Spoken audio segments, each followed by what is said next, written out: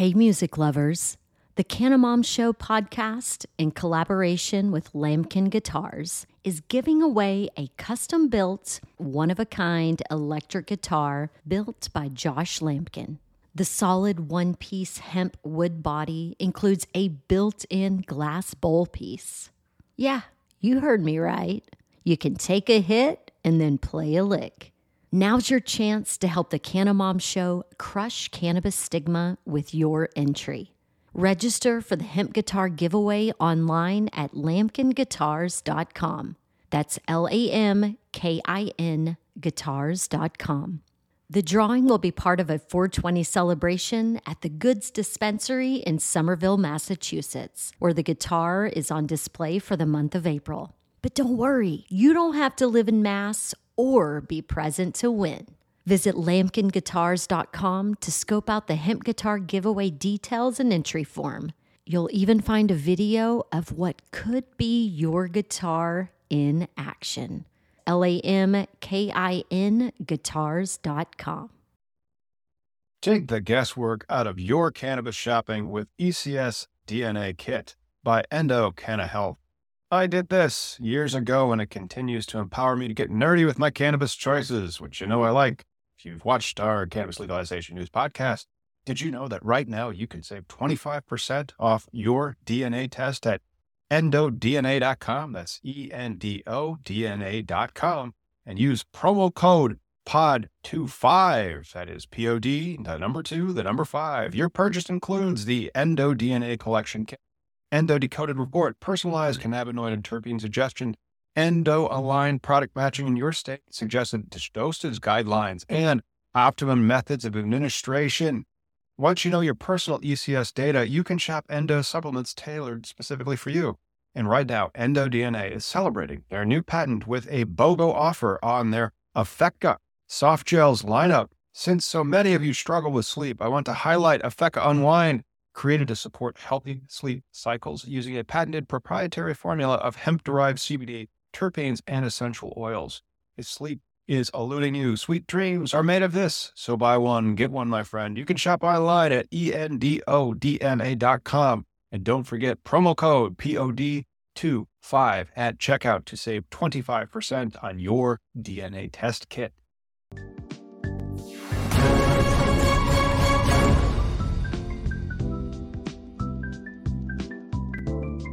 How are you doing? It was a crazy week in cannabis legalization news, so we're going to kind of get right into it. What ended the week was this letter right here from the Cannabis Regulators Association. It's dated September 15th, and it was directed at the United States government, including many of the people in the actual administration. They previously sent letters to all members of Congress earlier this year. We have a lot of federal news, including some stuff that I guess one of the channels that is hanging out is The Strain Show. Shout out to them.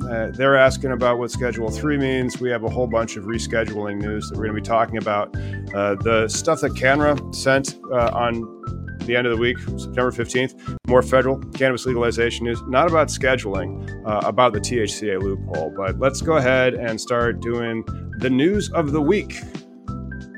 Miggy, what's happening? Hey, happy Sunday. Happy Sunday. Happy Sunday to everybody. Welcome. Hopefully your team's winning the football games if you care about that stuff. So Bears, huh? Bears not doing so well. Oh, no, they're 0-2 now. I was hanging out watching the Bears game, and I'm like, sad. But anyway, speaking of sad, there's the first story that we have. What do you have up there, Miggy? You got the screen already up? Yeah. Yep. Government analysis. Go ahead. So I'll just say the likely to reschedule marijuana, but this has been like a roller coaster of a couple of weeks, right? Not really, man. You see how it's built, how the Controlled Substances Act is built, or the CSA, because usually I don't say the name of a law without then creating a definitional about what it is and then referring to that definitional later in my conversation. Sure. Right. And so the other thing is resize this, dude. But what they are saying is that the HHS gets to find the facts. Thank goodness. And then the DEA has to listen to HHS for the facts regarding the science. So if the HHS says that it does have medical use and it should be in Schedule 3 because it is no longer finding those facts that kept it in Schedule 1, therefore the DEA should then deschedule. Also, Merrick Garland is in charge of the DEA. He's he's in charge of the whole Justice Department. He is the Attorney General of the United States. As a result, if anybody in DEA is like, well, I don't want to, he could have him fired. So that's one of the reasons why it is extremely likely that, like our dispensary, and I don't have, tune in next week. I mean, we can go over the financial model, but we got an offer, dude. So Sweet. It was a pretty good one. Yeah, I got a pretty cool idea about that too, but like it's a more of a like jokey joke. So I was thinking we do like a GoFundMe Kickstarter, right? We're going to call it People's Pop Shop. Oh, God, no. No, absolutely not. We're shutting that down before it even gets started. Tell you what, we'll A/B test this. We'll do what I want to do, and then we'll do that too. And then we'll count the monies after like certain increments, like quarterly we'll count the monies. Dude, let's say. I couldn't even raise money when I lost my job, so I couldn't even imagine just trying to have a fun money thing. But this Schedule 3, though, there's been talk about this for what, 2-3 weeks now, where it came out pretty much about 2 weeks ago. Yeah. It's crazy. And then like the hoopla, though, the people upset about it, which I get, right? Ideally, this should be just unscheduled, like alcohol, right? This would be like cigarettes, right? That's the ideal. Well, again, go to your cigarettes, everybody who's smoking them, and then crush them. And you're going to throw them away. But before you do, turn them over and see there will be a stamp on the bottom of that pack of cigarettes. And they will say taxes paid. And so every state still affixes their tax stamp. They still get to wet their beaks. And that is exactly where we're going in cannabis. There is going to be some form of tax stamp, which is interesting considering the 1937 Marijuana Tax Act. But at the same time, moving into the future, that Schedule 3 is going to hopefully be exempted by a Garland memo that he is currently writing.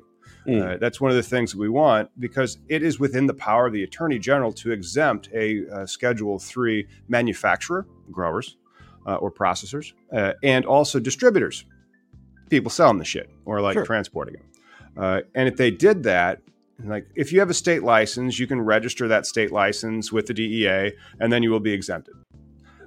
Wonderful loophole, because then otherwise, then you don't have to go to CVS. Then it's not pharmacopoeia weed, and provided that this, and then not only that, the states get to win because you don't have this source of revenue that they've all banked on just getting shut off and having to get how much like money in terms of like sales tax revenue does CVS bring when they come, or like Walgreens bring when they come to your city? Like you don't have to have like a host community agreement for a Walgreens. You don't have to like say we're going to give this much, and then the communities also, like we open up in where we're opening in Peoria County, they get 3%, and you don't get 3% from Walgreens. They don't want that. Well, I mean the Walgreens thing is something, but again, we're talking about trying to protect the existing markets, right? It's not like rescheduling to Schedule 3 like creates a new market. It just enables protections, right? But also, it's kind of like here in Washington State, when we first legalized cannabis, when it became the law of the land for recreational use, one of the things was the DUI thing, right? Like people cried about like how are we going to enforce DUIs and all this stuff, but it's kind of like how they're already doing it, right? Like people get caught and things, people do stupid stuff, and those are the ones that are the bad players. Whereas, for the most part, for me, activism has mostly been about the cannabis consumer just wants to be a law-abiding citizen. There's no special like thing about it. I mean, it's medicine. It's also a fun Friday night. So that's it. But it's going to be scheduled. And so if it's scheduled and it's Schedule 3 and it's also a fun Friday night and there's all these state licensed actors currently there, if you could exempt them and give them a pass until the regulations, or maybe that's part of the regulations, it's regulated at the state level. And so for this particular plant, which again should be in generic status. Remember, we were doing the podcast when the patent 663507, I'm sorry, I think I missed a 9 in there, expired. That was interesting that we're like, you remember the patent with the cannabinoids and neuroprotectants and antioxidants? Yeah, and we pulled it up and it was going off patent that day. And so it's been off patent now for 2 years. It's generic. What are you going to do? Like, this isn't Oxy. It's not, Well, no matter what it is, though, it always comes down to like someone willing to put their money into it, take an adventure that they're not going to get. Well, rather they would pay the fines in the end versus going to jail, right? Like that's what we're talking about here. I shared with you that Some More News video. I don't know if you've seen it, but it's titled, "Hey, how's the legal week going?" Something he brings up at the beginning of the video, which I wanted to ask you about like right now, because we're talking about the coal memo and all that is, all that is part of the yearly refunding, right? So if the government goes ghost for a while with no funding, does that mean now they can actually arrest people during that time because the memo hasn't been renewed? Yes. At that point? The Robacher FAR protections expire at the end of the month, everybody. So if you're operating a medical license in Oklahoma and think you're fine, yes, until the end of the month. And so that's why we have to fund the government. But that's, part of this strange whole shows like asking about that. Like, the average grow facility even passed the regulations for a Schedule 3 manufacturing facility? No. Like, very few people are building to that level of compliance. That's why you need to exempt the industry for the interim. And so everybody who has a state level license would then be exempted so that they are okay. And whatever they're doing is not a crime. So if you read if you read Section 823 of the CSA, the Controlled Substances Act, you will see that the Attorney General has this power to exempt the manufacturers and producers. I apologize, it's the same word. Manufacturers and distributors of the Schedule 3 substance, and that means that in this memo that hopefully is coming from Merrick Garland, you will be able to say, "Look, I have a state level license. I'm exempted for right now, and it might only be for that fiscal year." Or until regulations from DEA get in place, which may take 2 to 4 years. How long did the hemp regulations take after it was legalized by the 2018 Farm Bill? Fucking years. And then here we are now, and that's like, we're not going to talk about this aspect of how the industry could become even more profitable unless you're in the THCA side. But it's not going to be the worst thing in the world. It's going to be like, I'm not sure we need to form a C. I still want to form a C corporation, but I'll tell you that it's a different reason altogether than like, I want to make you a millionaire, dude. And so like, we can do that now through LLC flow-throughs as a Schedule 3 if we're operating that dispensary. And I just have to like help you make sure that, we get the right accountant involved and it's structured right for you, Yeah, I know. I think the question though, as far as like the already existing businesses being qualified for, like, it's really about best practices when it comes to like being a farm or a grow, right? Like, we unfortunately hear about like horrible stories in some of these rec markets where they're like, mold is okay, or the stagnant water, these no air circulation. There's definitely a lot of things that are like what makes a thing medical grade versus smoking your homeboy's weed and meat in his garage, or just hemp THCA, but then that stuff still has to be grown pursuant to a license. I tell you, the next story we should probably get into, we're gonna burn on to 420 before we can get there. Do you have the next one already up? I do. The 14 GOP congressional lawmakers tell DEA keep marijuana in Scheduled 1. Hey, my thing's not popping up. Let me see if I can help out real quick then. Let me just do a share screen window. I have the show notes up. Let me move that to over there.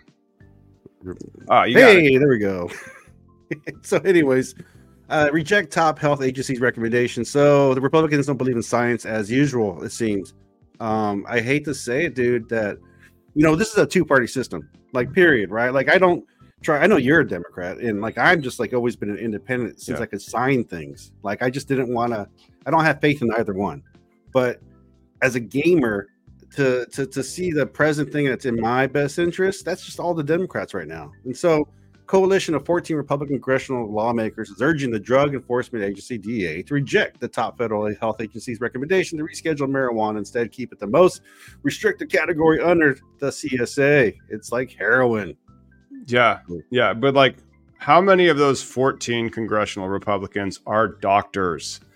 If I was going to be a betting man, and I don't like to be, I'd say zero.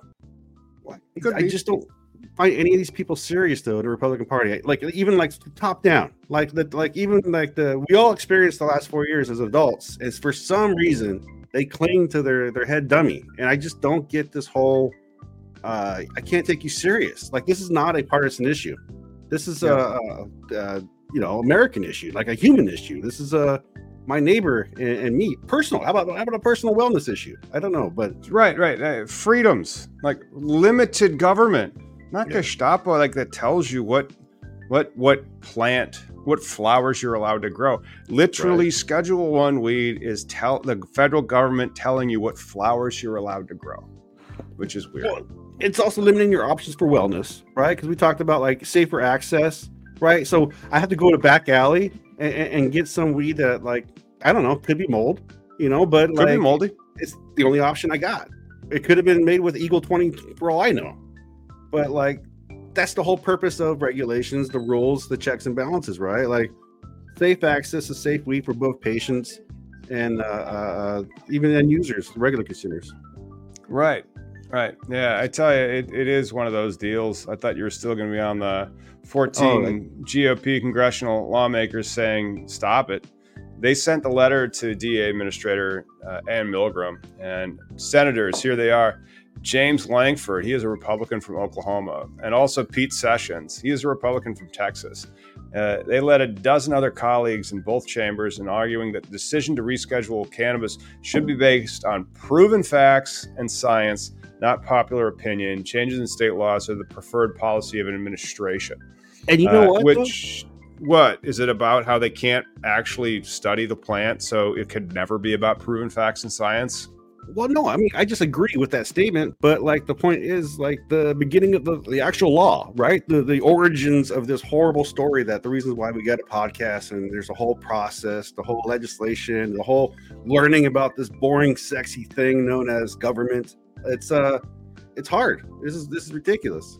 That these people are think they're serious. They think they're the adults in the room, and it's not. I don't think we're going to get any progress unless, what we talked about, the descheduling, right? Like people are mad about the descheduling. Yeah, but they said bicameral. And so if this is both senators and representatives, that means that out of the 535 people on the Hill, 14 of them object. 14 over 535, I can't do in my head, but I think it's less than 10% by a mile. Sure. By a bit, And they might be the smallest, but they're like a very vocal, very loud part, right? Well, my what I would say to them is fuck you. You're not only the minority, you are the aberration minority, and get out of our way, because the law that you support and put into place is hurting people. And like the other, what about so 14 minus 535? Can I do that math? Shoot. And so there's 5, that's 1. And then to the next one, so we're at like what? 431. So those people are 421. But those people, they want it, or they want it enough to not go on the record and say stop.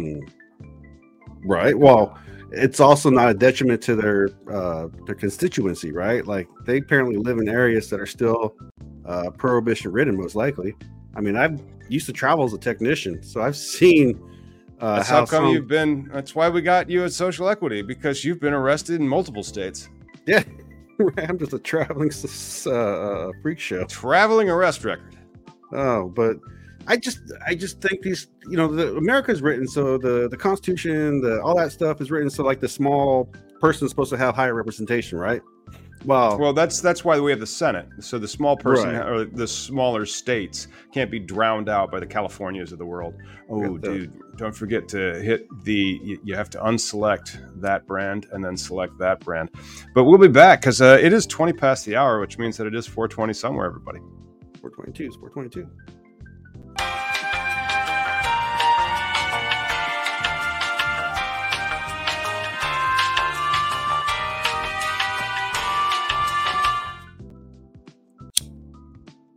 You don't have an intern. You know what grinds my gears?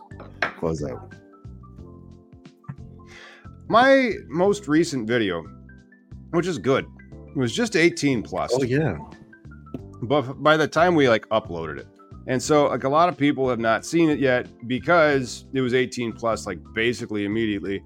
And the guys over at PlayStack, who are the producers, they do a great work.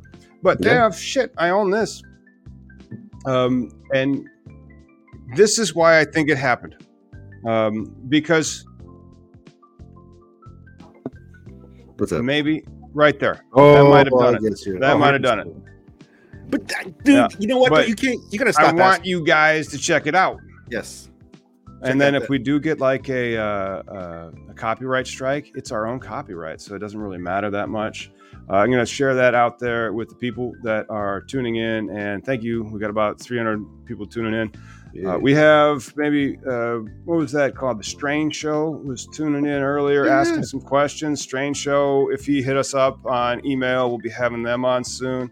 We're going to have DOT Doctor. That I don't believe is the name of his stuff, but it's Dr. Newsy. And he's going to be coming on, I think, next week to talk about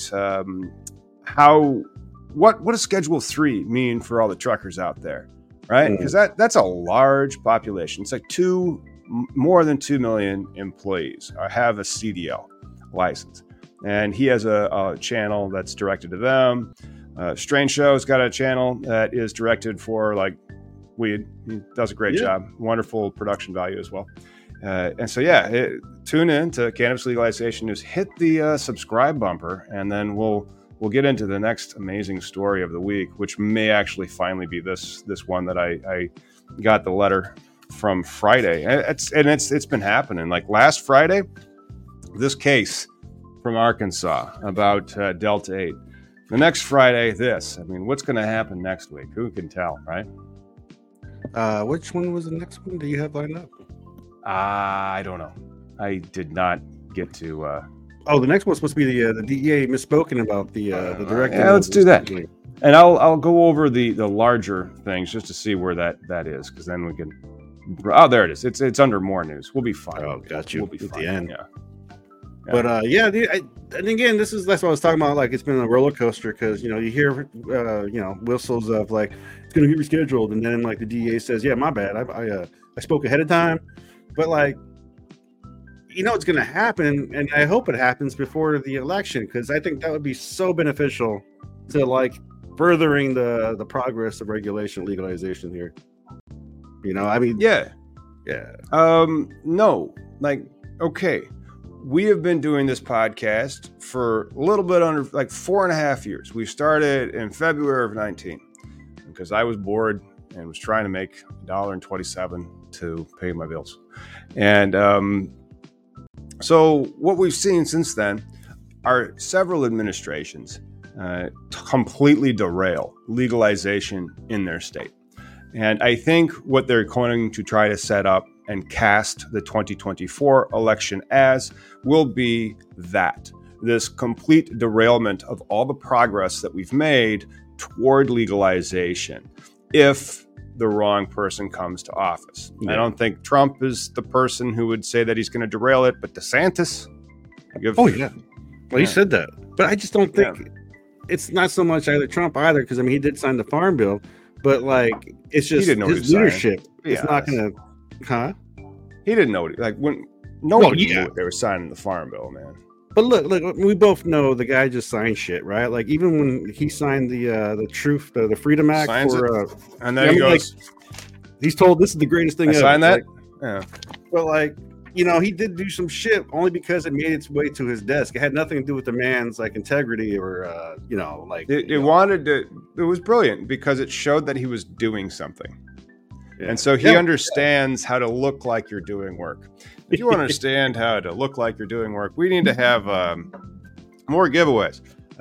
Here, get a copy of the book that I wrote, which is why Miggy found out who I was. You can do that by giving us a super chat or some type of sticker or other monies that you throw at us for shekels, and then we'll notice it, and then we'll be like, hey, you're getting this. Where do we mail it to? So what's this social equity incubator you got going on? Oh, the Social Equity Incubator is you are the first winner to a certain extent. And then we had another winner in Missouri. Now we're trying to get a winner in Maryland. And then we want to have many, many winners in Illinois next round. We want to have more winners in Missouri. But it all depends on how well we can get operational and then have job fairs where we are hiring social equity applicants. We want those social equity applicants to show up, get into our systems for our operations in Maryland, Missouri, and Illinois. And then, it's not just hiring them, it's also promoting them. It's giving them equity opportunities. It's everything that the industry is supposed to do. And we are good at winning the licenses. And so we want a license. I win 9 more in Illinois. So have you been arrested or say like in Missouri where veterans were qualifier, go to this social Missouri and Maryland have a very similar social equity definitional. If you live in a zip code that has more than 150% of the state's average for cannabis arrests, that is an aspect. If you've lived there long enough, 5 out of the past 10 years in both instances. So it's just, you can't access these limited markets unless social equity helps you get there. So how do you create something so that they actually can launch their business as opposed to fail to launch? Well, I tell you, you can find more about that. CannabisIndustryLawyer.com, baby. Well, and we're kind of like doing it in real time, right? Like we won the license. Now we're like you said, you've already talked to people like, I'm fortunate enough to have someone in business who understands business. Like I understand business, but I don't understand like the LLC, C Corp, and all that other stuff. Like I understand that's all I do. Like, do you know share of stock price? Calculate it. No, okay. That's why I'm here. Yeah. That's it. That's it. Me and Slobodan, like we get the offer. I'm like, what do you think about that? I don't get this. It's fun. Because right now you guys pick it apart and make models. Yeah, but like right now, you guys have presently there's strikes going on with the GTI workers. I mean, there's strikes going on everywhere, right? Everybody needs a fair wage, right? Labor is doing its job in America right now. But again, that's me being a liberal shill, right? Saying that, but labor is important and they're really helping people. Hey, much love from the Strange Show. If you have or want a copy of the book, all right. I have some info from him if he emailed me. I will mail him that and a care package. If you would like a mug, we can also mail those to you.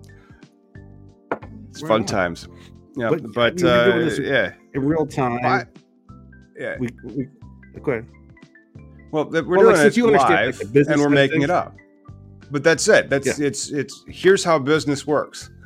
Here's an industry that has a heavy cash flow, a high level of regulatory oversight, and complications for capital. So like the model that I can build for our dispensary is completely different than the model that I can build for our dispensary if it's in New York or Oklahoma. It's annoying. And so like the industry is really hard and a lot of people get their faces ripped off. But then there's aspects of it that you can invest in. I mean, like that's is a limited market better or is an open market better? Everybody loves open markets, especially if you have a lot of money, so you could pay. Could you imagine if you're sitting on $100 million and you could invest $10 million to create a brand, and the rest of your business plan was lose $5 million every year and put everybody else out of business? See, open market though implies like real legalization, right? Like a total off scheduling where everybody can try and grow the best hot dog per se, and sure, then, but like sell it. What I just said is the open market. Like the biggest guy with the biggest pockets comes in, gets the best stuff, and then sells it under your price point all day until you're broke. Yeah. But that's so what are you going to do in general? Yeah. Yeah. That's why there's only 4 chicken producers in the whole country. I mean, it's all about the what do you call it? The network, the chain. Yeah, it's the CFOs, and so it's about making. And so CPA is not a CFO, by the way, but it's about the models and understanding how much cash you have, and then tracking that every month or every quarter at least, to then be able to create plans for how you're going to allocate your cash flows. Yeah, Chad says the Amazon model. That's exactly what we're talking about, right? Like, no, absolutely not. Absolutely not. That's not what we're talking about. The Amazon model is Cresco, GTI, all of those guys, and then what's the other one? Cresco, GTI, Trueleaf. I think I'm totally Curaleaf. You know, everybody who thought they would just Verano. I was totally spacing on Verano, and you should.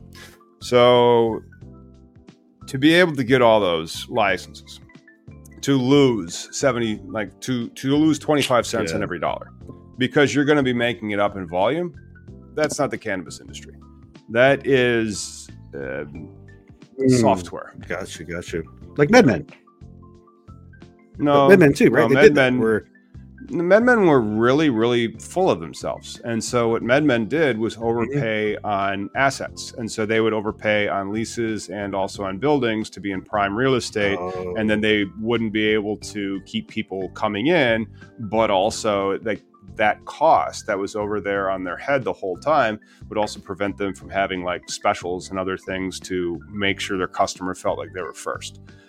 So that's, there's you just read about like how people fail and you go, I think that's the SOPs. All right. I mean, if you're not paying attention to weed, you're not watching failure happen in real time. Well, yeah. And so that's one of those reasons why like they need to change the statute to have more like if we get this thing open, I want to be the dispensary for 50,000 people. Like that's it. Yes. We're the closest one. Yes. And that's probably going to be it until they like amend the law. I don't know how long that's going to take. Yeah. Oh yeah. Yeah. But I love how you look at the location. You're looking at the real business side of things, and I'm looking forward to the management side of things as far as like our success is going to bank on actually who works for us, in my opinion, right? Because, this could be a lottery ticket. This could be a thing, but I also want to share my success with the people who are making it or helping us, like that's, I'm just looking forward to that part. Like just helping out community somewhere else, but it's weed oriented, right? Like this weed business is raising coats for the homeless and food, like back to school stuff. We'll do community things. Well, I want, again, one of the things that I want for our employees is a scholarship to become the Ganjier. So similar to what Starbucks does with their Black Apron, we would do with our Ganjier on staff. And so like, no matter what, there's always at least one Ganjier present. And so like when you have somebody who comes in and doesn't really know what they want, well, ask that guy or girl. Be like, why? Because they're the Ganjier on duty. And then you'd ask them, it's like, so you want this and that? Okay, then these things are the things for you. Yeah. Here's your basket size. Yeah. No, totally. And I think that's a great attribute to the business that we actually hope to offer, the education, and quality and the price. It's all business, and that's the non-sexy part of recreation, legalization, because I remember back in the day when I used to sell, dude, and I would buy and break up and meet new people. I didn't, it's just as scary for the seller as it is for the buyer, right? I went to a lot of places where I didn't know who you are or what you do, but you learn to like know people and interact. And my biggest part of my youth was sales, and not just the illegal sales, but like sales in the mall. I used to run a store there and all this other stuff. So it's going to be interesting to see our contribution to the world. Yeah, it'll play out over time, but it looks like it's gonna be okay. Yeah, well, tune in next year. It'll be our production value may be high. We might have but if you're in THCA or hemp, your production value may not be.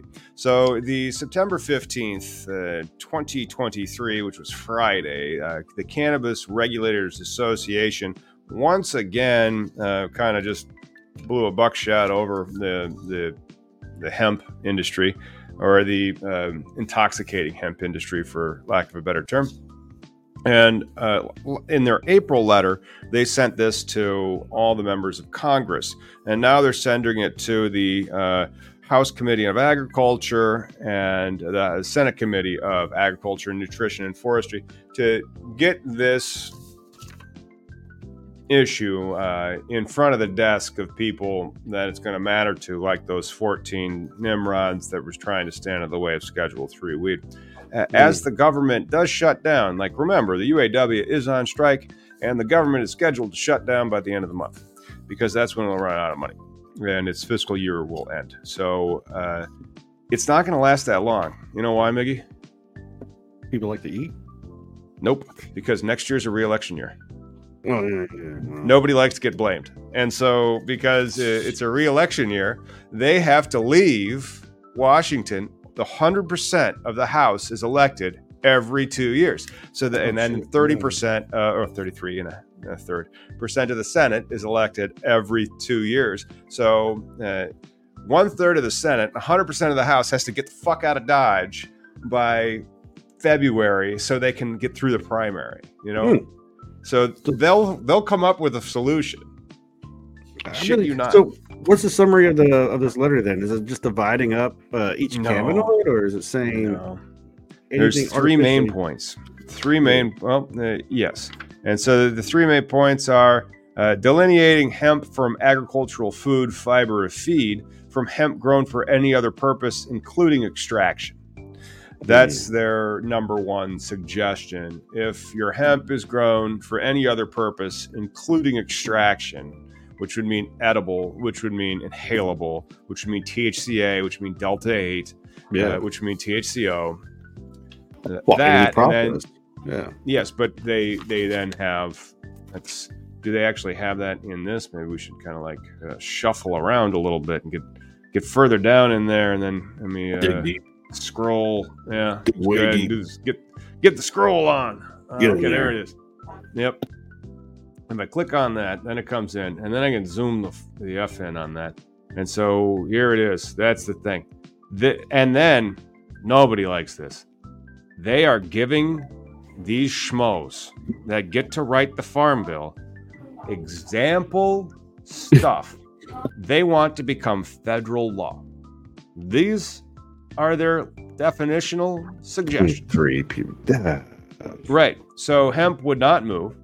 And then it does say tetracannabinol. And as you can see, there is no delta. There's no anything. It just is THC.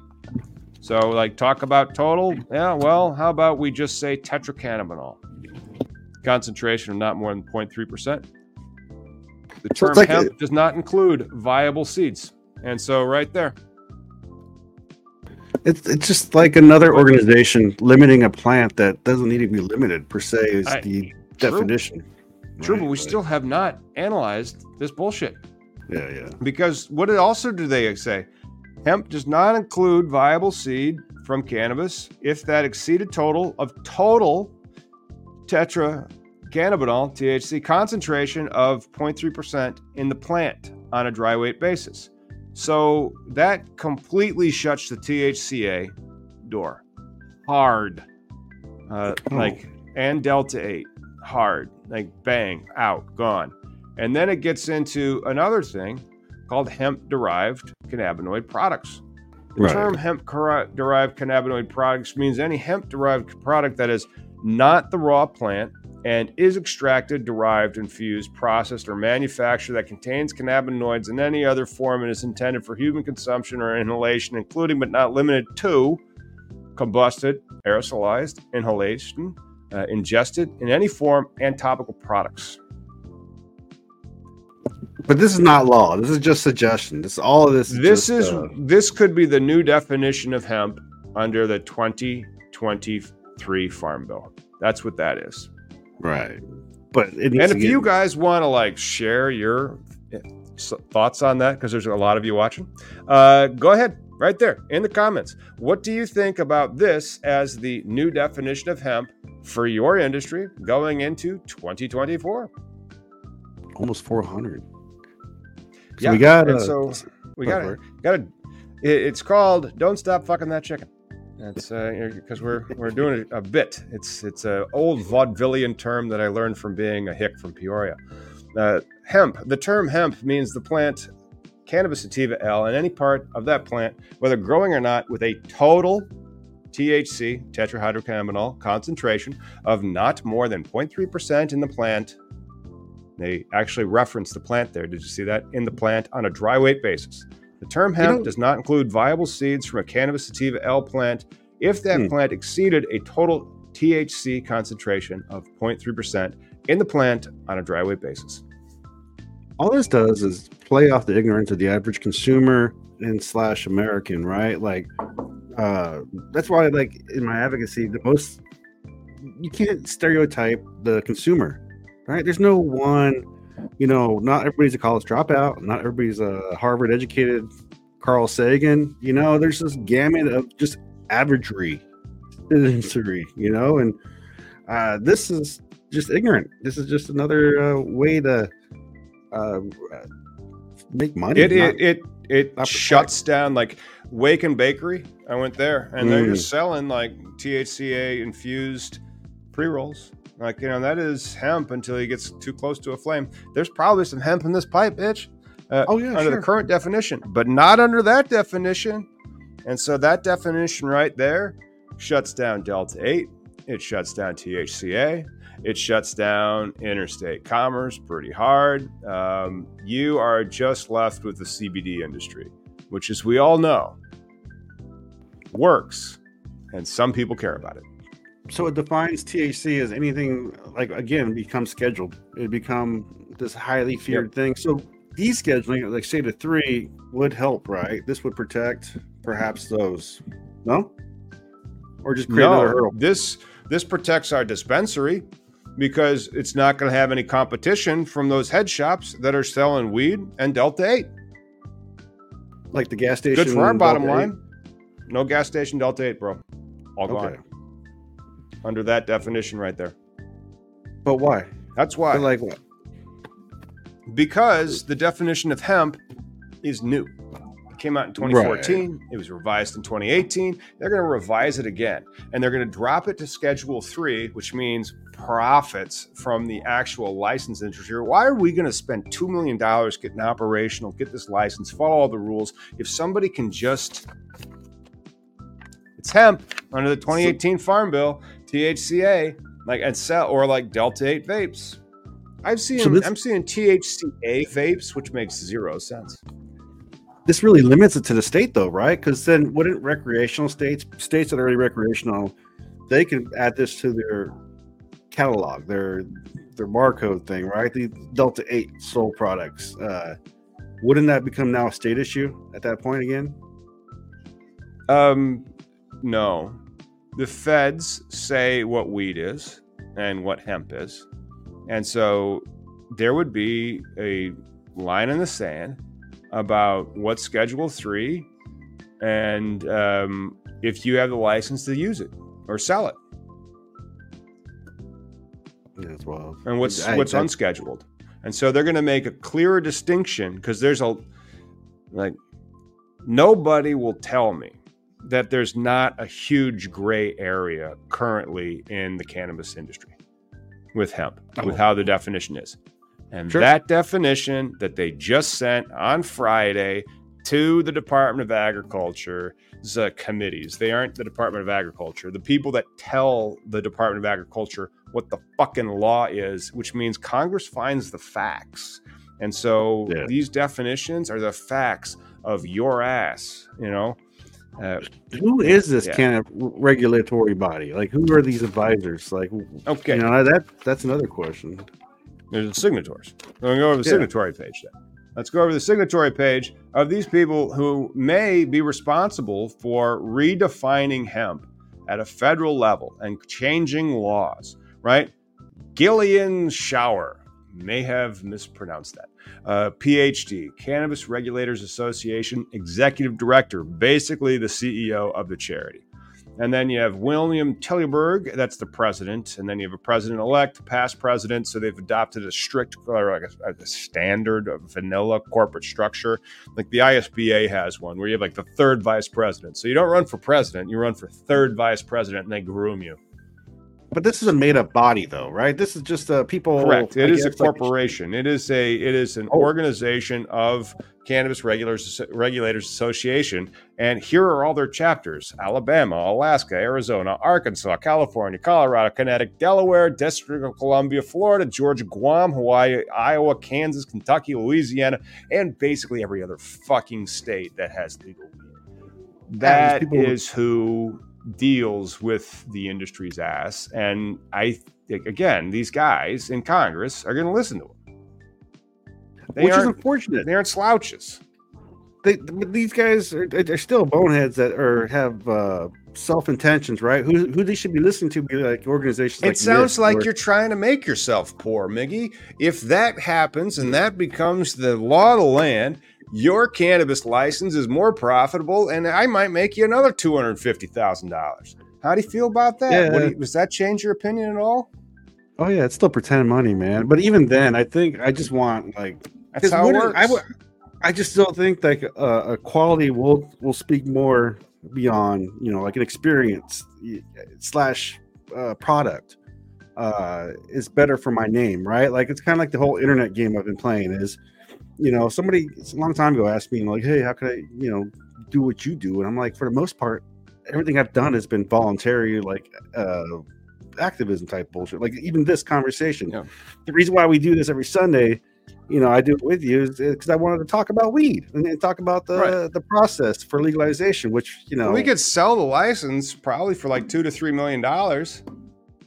And again, at that point, when we see money cross hands, our content will get a hell of a lot better.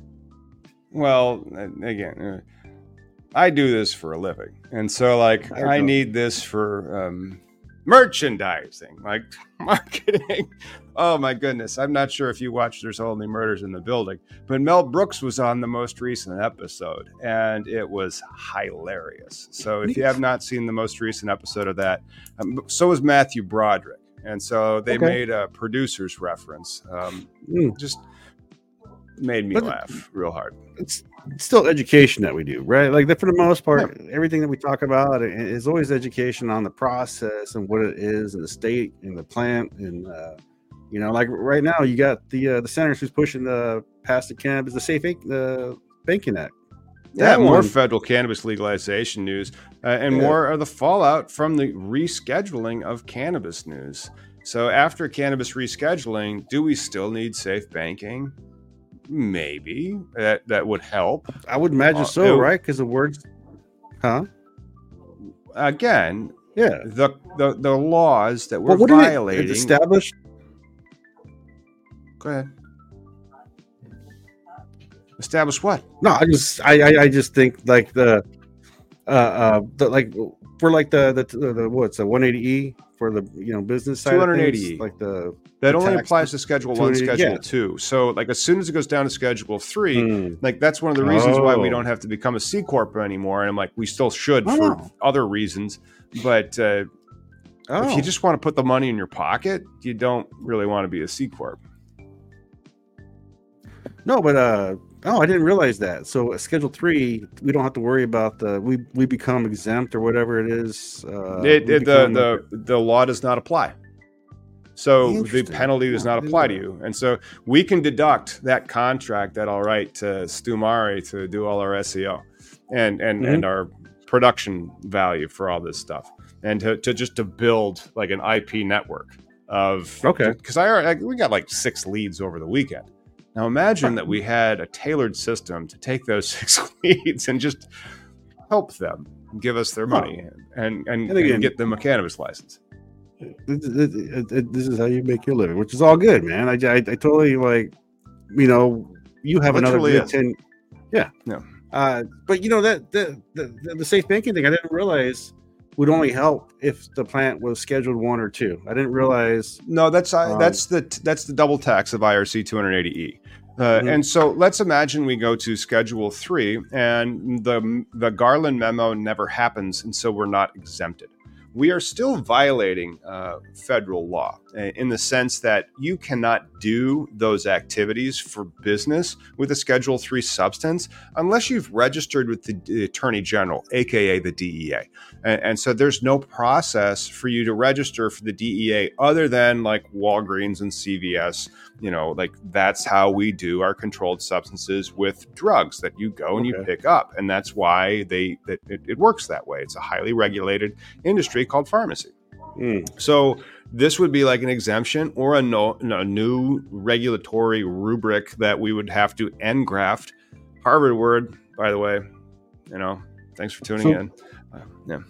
But descheduling would do some good for the business side of things, not so much for the end user, but the business of people. The business has an easier time making a profit. The end user benefits because if then that business doesn't have to gouge, for lack of a better term, to try to survive or to like fire a whole bunch of people to try to survive. Well, and again, cannabis will eventually be like broccoli, because everything's just so overtaxed and over. They'll get to the point where it's passe. It's not it's just a plant that people either use for medicine or just have a nice day. Speaking of having a nice day, let's play a little Name That Strain. We haven't taken a break in a minute. Wait. Let's do some Name That Strain after we cue that up. And so that's the nice thing. Oh, this is hang out because we're going to talk about a pretty exotic strain after this here bumper.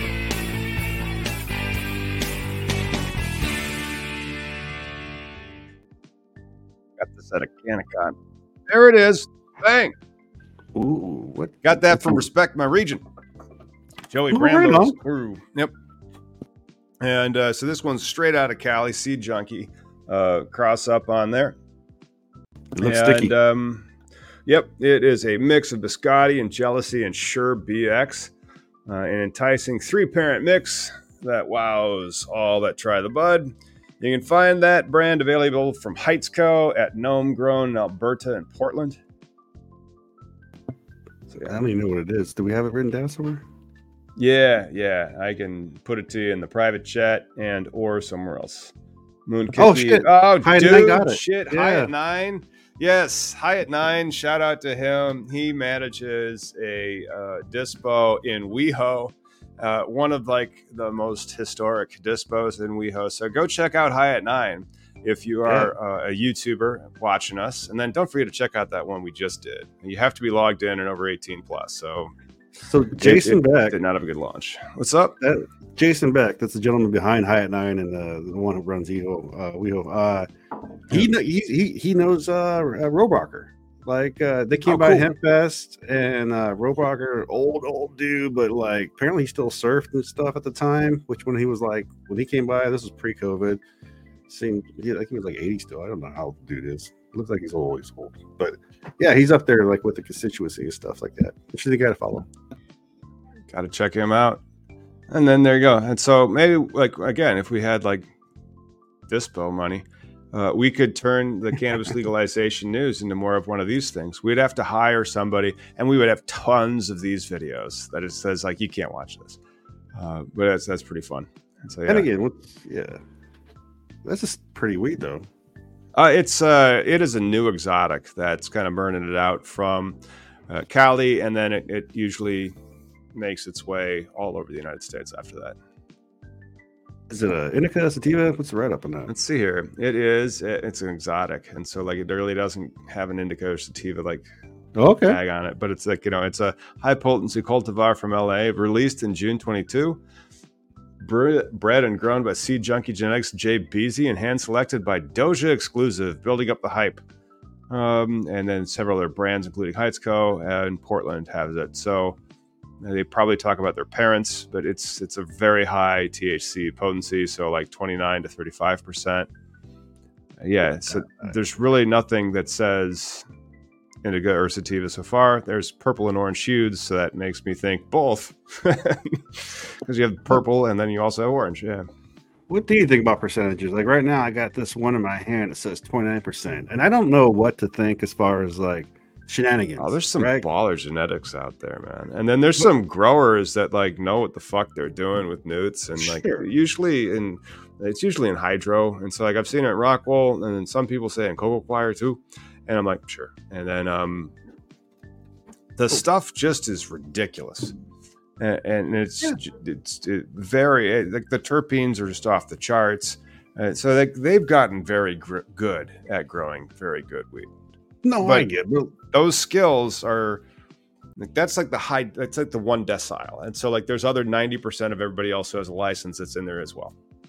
But yeah, I mean, like there's all quality is always going to win. But like when you're saying like 29%, are you saying 29% of a gram that was tested is was THC, right? So the testing you have to comply with the regulations, and so you're going to test a lot, and by lot I mean like batch of cannabis in compliance with the regulations, and then you're going to advertise accordingly. So if that batch that you test comes back particularly high, you'd like to label as much of your crop under that test that you can. Right. Yeah. But maybe I have to dig more into it, and I'll do a show on it because I'm so curious right now. I'm looking at my purple punch that I got, and it says 29% on it. You said 35%, and I heard someone say once they call shenanigans on anything over 25%. So the reference of percentages of the gram tested, is that what we're saying? Is the percentage? You know what I'm saying? Yeah, like out of the sample set, 40% of it was supposed to be, or like 35% of that was supposed to be like THC, or 29% of it is. But that's what they're chasing. That's why they call it an exotic. That's why they grow it how they grow it, because they're chasing that yield and potency. Oh, sure. And it's like the guy who ran in the 100 meters in the most recent Olympics was probably the fastest guy that ever ran it, or one of. And so the records keep getting broken. True story. Yeah, I mean, we keep getting better as long as I think the rules protect people, right? We feel less fear mongering to do a thing. Yep. What about New York? Want to talk about that, or you want to wrap it up for let's talk about New York, and then we'll wrap it up. I'm gonna you talk about New York and do the doodads on the buttons. So one of the things that the dispo will allow us to do is hire somebody to do the doodads on the buttons, and then like private chat us and be like, "You're babbling." Yeah. Oh, right. Yeah. Moving along. Read the teleprompter. We have one of those now. I mean, what's funny too is so Tom and I have been like pushing against each other. Like we try to share a screen, and it gets taken away and shared at the same time. And it's like, I don't know about you, Tom, but like little anxieties. You keep doing it. Like shit. Stop. No. Wait. Go. Click. Yeah. But yep. So New York gave these weed entrepreneurs a leg up. Now they could face financial ruin. So a multi-story green and white sign reading Conbud is being erected over the facade of 85 Delancey. So do you know what's going on here then in New York? I mean, for the card, the lawsuit? Oh, New York is now, if you've ever seen a dumpster fire, you have seen the New York cannabis industry, especially after it was legalized 2 years ago. There are numerous lawsuits involved in New York because their regulators created a completely new license that was not found in the statute anywhere, and then started awarding them and opening them. So there are people that have legitimate injury and harm on both sides, and trying to undo that administrative overreach beyond the grant imposed by the statute.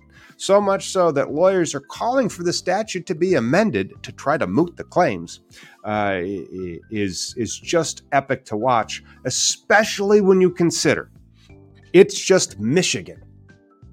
Well, this is something we're trying to avoid too. Once we do business. So the Gotham spoke to half a dozen card license holders about what they have at stake. Some borrowed money from family members, put down hefty deposits of real estate, and inked expensive contracts while putting their personal finances and other business on the line. So it seems to me a lot of people got invested and were told the doors were going to be able to open at one time, and then the doors didn't open. So between contracts, construction, security, marketing, inventory, One person and his two partners have invested $1 million, which you just can't piss that away, right? This is why the Cresco the industry costs money.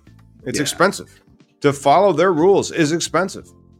And to do nothing. It's, again, when I said it's Michigan, they are gearing up to issue more licenses. There is nothing standing in between you, an operation, if you're the social equity applicant, at all. Like, you are getting into Michigan. Michigan is, give me $100 million. What are you going to do? I'm going to spend $10 million to create the best cannabis manufacturing thing that I can in Michigan. And then I'm going to lose $20 million putting all of my competition out of business. And then I'm going to spend another $10 million after they all go out of business to acquire all of their assets. And then I'm going to spend another $10 million on branding. Well, right. Yeah, I mean, that's New York. Well, and also, didn't they initially also like give the licenses to equity people first, right? People who thought they had a chance, and then now these lawsuits trickle in, and then actually put a hold on their product. What do you think? Why did they wait so long for the lawsuits to enact? Why didn't they just standing? Like, you have to get wronged to file a suit. Okay, right. I see. So things had to happen first, and then you have to wait, and then you can be all pissy about it. Yeah. Correct. There's procedures. So you don't want to get dismissed. And that's what they do. But they're doing all of this, and it's going to be Michigan at the end of the day, where the people call, they get the license, and then they package them. And so then it's like owning a bar or restaurant. Is that a good investment? True. No. Well, when you say unless you're really good, you know what to do.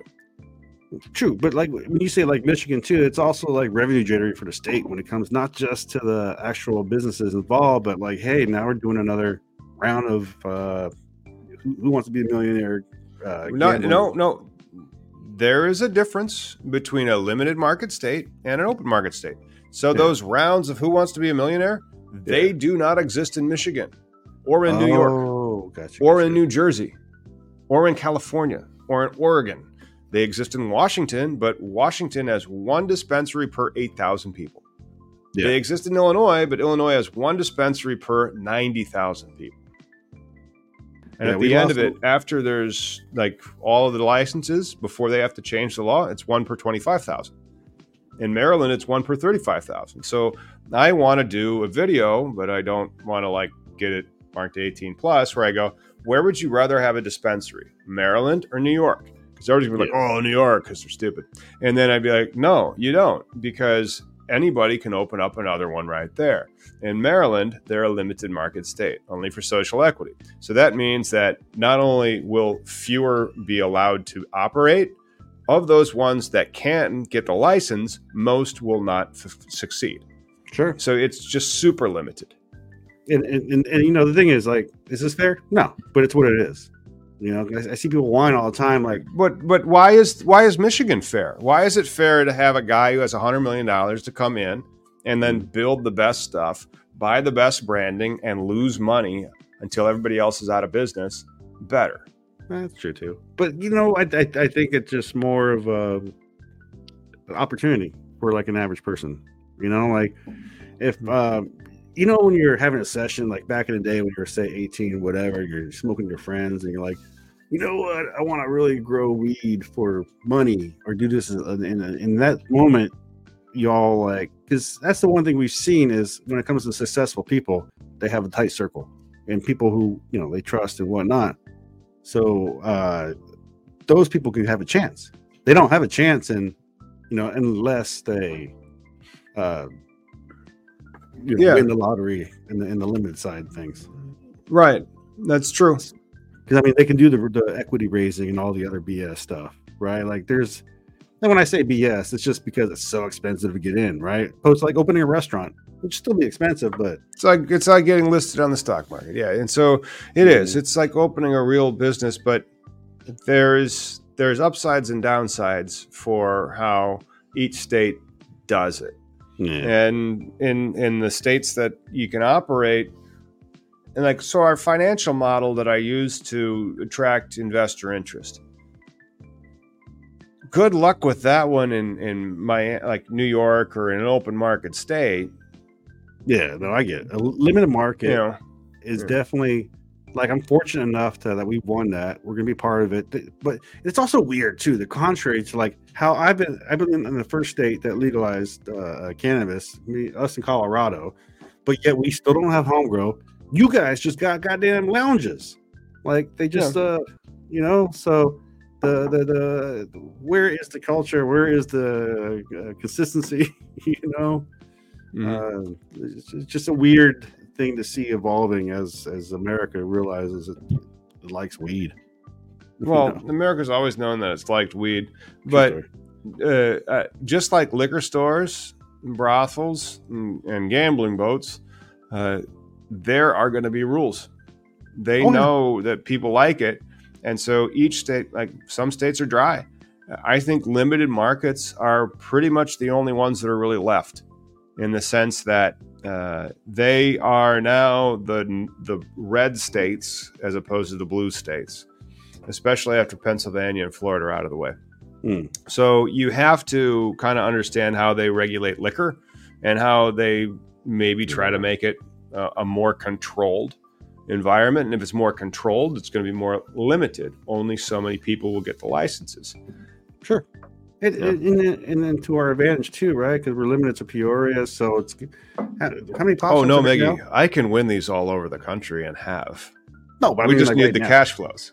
Yeah, that's what I'm saying. This is our beginning, but like, it's right now we're limited to Peoria, which our competition is 5 other shops. Oh no, it's 1 per 25,000, and so there will be 15 eventually in the BLS region. So it is a exercise in distribution of the dispensary to where the people need it, and so that's really the beautiful part about these limited markets, where you get the license and then you look on the map and you go, well, if we're the only one here, we can service these people and we can service those people. And then you provide service just like a cell phone tower does. But your service is weed, man. Yeah, and you control the chocolate. You control the... Oh, yeah, dude. And remember, you got to be 21 and over to play in the game, but you can be 18 to vote. That's right. That's right. So the country trusts you more to elect people and get killed than it does to drink a beer. Remember that, young people. Right on, right on. It's been an hour, brother. All right. So should we wrap it up? Yeah, why not? Why not? Thanks for hanging with us, though. 300. We do. I have a... Oh, yeah, thanks. I think too many licenses holders contributed to the downfall of the Oregon market. Yes, that is a juxtaposition for a later video. Oregon compared to Washington, because even in Washington state, there's like 1,000 dispo licenses out there. So it is like 1 per 8,000 people. That's a lot. That's a lot. The thing about Oregon, though, I think, because again, when I saw the medical days where free market capitalism, so the best weed, I got really good weed for like $50, like an ounce. And now I have to pay like 120 or whatever. Like, it's very expensive, 150 for an ounce of quality. But, Oregon, they just like, if you were in business, they said, okay, now you're from medical to recreational. In Washington, they said, everybody, we're going to wipe this slate clean. None of you all ever seen marijuana before. Nobody knows how to do business in this business that's already been in business for a while. And it hurt a lot of people. A lot of people got invested. A lot of people got screwed because of the state. Whereas I think in Oregon, those people are getting screwed because of the market, how they did business, period. Like maybe you got shitty weed. It's like, they wanted to grow it. They grew a lot of it. A lot of it slipped out the back. Oops. Same with California. And so when you have an unlimited market, you can have the ability for diversion more. The diversion risk is a lot greater out of Oregon, Oklahoma, and California than it is out of Nevada, Arizona, and Washington State. Fight me on that. Right on, man. Anyway, that's our show. And guys, you know where you can find me. I will be at Benzinga, coming to Chicago in a minute. And so when exactly is that minute? It appears that it will be Benzinga Cannabis Conference. There will be an after party. That after party is sometime, but J.B. Pritzker, he's the governor, he'll be there. So the CEO of both TrueLeaf, the chairman of the board of Curaleaf, and the founder and CEO of Cresco Labs. That'll be highly corporate, so I'm looking forward to that. Don't forget to check me out over at the Benzinga Capital Conference. If you go and buy tickets at this link that I'll put out to everybody, you can get 20% off by using coupon code META20. So, and comments. Thanks, Strange Show. Also just chipped in another $5. That dude, tune in a couple, like he's got a wonderful channel, and it's different than ours, but it's good stuff. So we'll be talking with him soon. Hey, anything to close the show with, Miggy? Words of wisdom from Miggy. Smoke 'em if you got 'em. Smoke 'em if you got 'em. Hey.